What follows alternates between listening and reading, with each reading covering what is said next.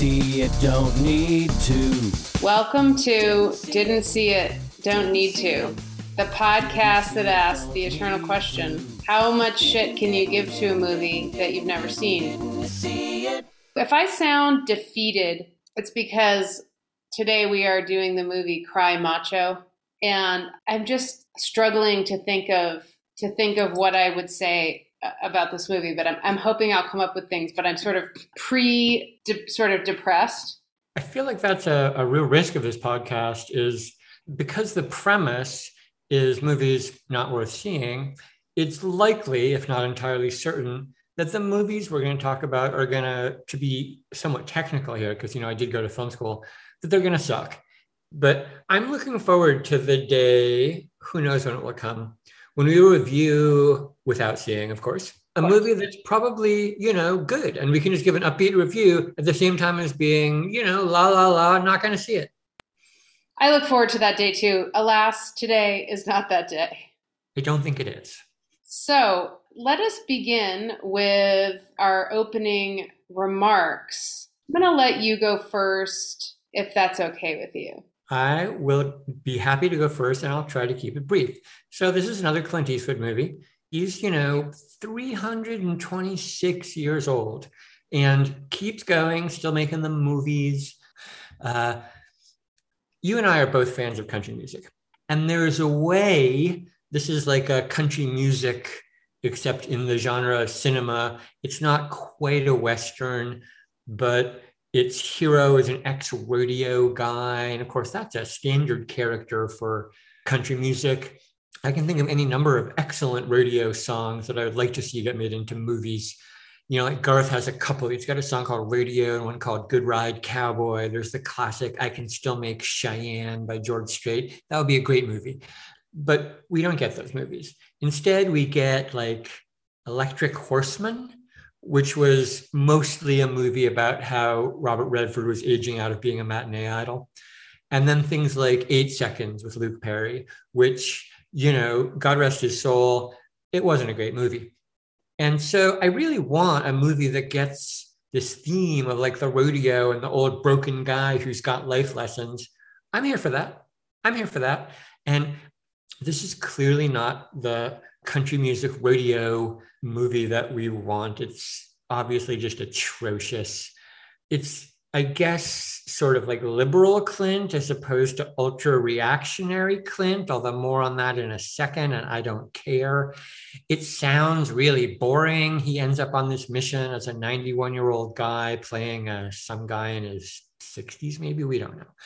Heads down to Mexico to find, rescue, and bring back the kid of a former friend of his or something. Like, it just sounds boring, and not even sort of the interesting intentional boredom of, Clint's movie Unforgiven, which was boring, but its boredom had a point, right? It was the story about a former thug who'd chosen the good life, the straight life. And the point was the straight life is boring as fuck. So that was sort of boredom with a point, which I'm maybe okay with, although in general, I don't like to be bored at the movies. But this movie is clearly boring without a point. So fuck this movie. And the last thing I'll say is, it sort of seems from the plot summary like this movie is going to pose an interesting problem for Clint Eastwood's reactionary, hyper-racist nationalist fan base, which he has carefully developed through movie after movie. And in this movie, the theme seems to be, how is he going to smuggle a Mexican person across the border, which is, of course, the great unacceptable phenomenon for the reactionary nationalist fan base. Is there something interesting about that? Well, it turns out there's not. That this movie resolves that problem by not having Clint bring the kid across the border. The reactionary fan base, despite sort of being liberal Clint, actually doesn't have to confront the problem of how they feel about Clint helping someone, sneak across the border. And it's all okay for the neo-fascists. And that's the last thing I'll say about this movie. In some ways, I have nothing to add. I'd like to say that before we joined each other on Zoom tonight, I read Clint Eastwood's Wikipedia page, and I was really blown away by his personal life. I have nothing against people having multiple partners or multiple children with multiple partners. But the last line of his Wikipedia personal life is Eastwood refuses to confirm his exact number of offspring. The other thing I want to say is I can't remember the name. Oh, Mule. Mule is the name of the last movie that he made. And I actually read a review in The Guardian by some person whose name I've forgotten, who also had to review Mule like in 2018. And all I could think of was like, what a horrible thing to have to review Mule and then like just turn around and have to review this movie, because they're sort of the same movie. I mean, they're not, but in the sense that, Clint is always like the old guy with the lessons, but those lessons aren't really worth learning. And then in both of these movies, he's the object of desire of much younger women who just cannot resist him. And apparently in the movie Mule, he has like 2 threesomes. Did you see Mule? Listen, I did not see Mule, and I'm not going to.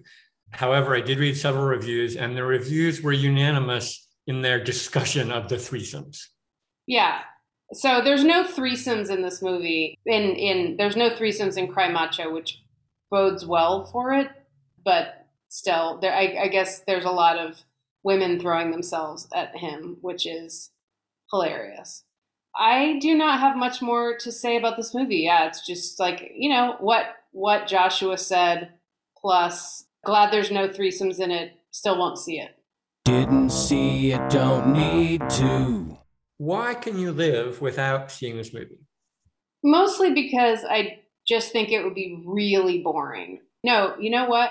I think that there will be moments where I feel very uncomfortable for the actors. Dwight Yoakam is in it.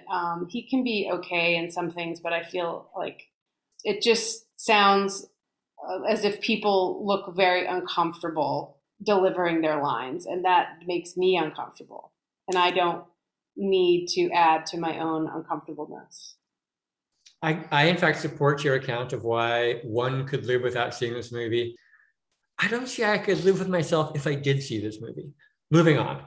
What is the thing that you would be dreading the most while watching this movie? The thing that I would be dreading the most would be the way that Clint Eastwood leers at the women who are interested in him. I would be dreading like that I might see some part of him naked, but they probably won't do that. So that would probably be like an unfounded dread. But I do know that he would like leer. Dreading that would just fill my entire body with like prickly horror. Yeah, again, I don't think I can offer a better answer than that one. I will say you mentioned Dwight Yoakam was in it, and like you, I'm soft on Dwight Yoakam, especially as an actor. I'm mixed on his music. It's a little bit too interested in authenticity in these moments, but as an actor, I've actually usually enjoyed him, and I don't think I would want to, have to see him go through this movie. So I'd be dreading just watching him make his way through the pitfalls and landmines of this film. Our last preset question before we enter the final freestyle phase: what would have to happen to you, Sarah Miller, for you to almost see this movie? I wonder if I would watch this movie on an airplane. No, I wouldn't watch it on an airplane. I mean, this is a really boring answer. Like if it was in front of me on an airplane, not like on the screen, but like on an old airplane where the movie was just on, I guess it would be that. And I probably would look up sometimes if there were horses on the screen, and I would actually look at the horses, and then I would look back down at my book. What about you? Yeah, I think the scenario you offer, a version of that might be the only one. I lived for a period in Mexico, in a town in southern Mexico that had a single internet cafe. And the internet cafe was in the front room, and in a back room, they had a movie screen. Actually, maybe they just projected right on the wall. But they had a projector and they showed movies, although it's a mistake to use the term plural because they just showed the movie Heat, over and over again on the wall all day long. And I'm trying to imagine if they showed Cry Macho instead, would I sit in the back room waiting for the terminal and watch some chunk of Cry Macho? Yeah, maybe. I don't know. I'll give it a maybe. If you did that, I wouldn't fault you for it. I appreciate that. That's a real weight off of me. And with that sense of liberation, I want to lead us into our what is for me. I'll just put my cards on the table. My favorite part of the podcast, It's mine as well. which is where we both come up with a specific question just for this podcast. Each of us come up with two for the other person. And I'm going to invite you to go first and ask one of your questions. Okay, so you were talking about country music before, and we're both country music fans. And one of our current songs that we both happen to have in rotation, like independently, and then we discovered that we both have it in rotation, is "What's Your Country Song?" The name of the artist is Thomas Rhett. Is that correct? Thomas "What's Rhett. Your Country Song" by Thomas Rhett. We both have that in rotation right now. I'd like you to tell me, if you can, what is this movie's country song? And if you can't tell me that, like, what is your country song about Clint Eastwood? Or like, what do you think Clint Eastwood's country song is? You can, because I want to give you a couple options because I think it might be difficult. That's a question that I'm thrown by in a couple of ways, because of course the country songs that leap to mind immediately are the country songs I love, of which there's many, and it doesn't quite seem right to associate a great country song with this movie, which is clearly not great. So I'm not sure, I would want it to be, my most optimistic version would be Friends in Low Places or something like that by Garth. I think it's clear that the country song, which has a sort of cross-border crime dynamic, as this movie does, there's a song called Pancho and Lefty that Townes Van Zandt wrote that many people have recorded because it's just one of the greatest songs ever written. And, as far as cross-border country crime narratives go, there'll never be anything greater than that. So maybe I can offer that as an answer. It's not the one that goes with this movie, but it's the one that really should replace this movie in the end. That's an excellent answer, I think, and to a very challenging question. And I think you turned it around in a way that allowed you to answer it. And that's a kind of resilience that we look for on this podcast. Yeah, well, I really do try my best when you throw a good curveball. Here's my question for you. Who would you like to see directing and acting into their 90s? God, I'm going to have to say, and I don't know how to pronounce this person's name, but my favorite movie is this French movie called Look at Me, and it is directed by this woman, Agnès. How do you pronounce Jaoui? Jouy? Joey, maybe. Yeah. Agnès Jouy. Anyway, I love that movie and I love her in it. And so I'm gonna say her. I wouldn't have guessed that in a million years. You came up with a surprising answer, and I deeply appreciate that. I am ready for my final question. Okay, Joshua, what is the most macho thing you have ever done? It may be that the most macho thing I ever did was, the way I talked to people at the few parties I went to in college. I think I had average, which is to say bad gender politics, and it was kind of a douche in that way. I hope I never really hurt anyone terribly, but that's probably the honest answer, as opposed to like some swaggering, tough thing I did, of which there's not many. So I'm just going to stick with that. I was going to suggest your recent taking on of becoming a good swimmer.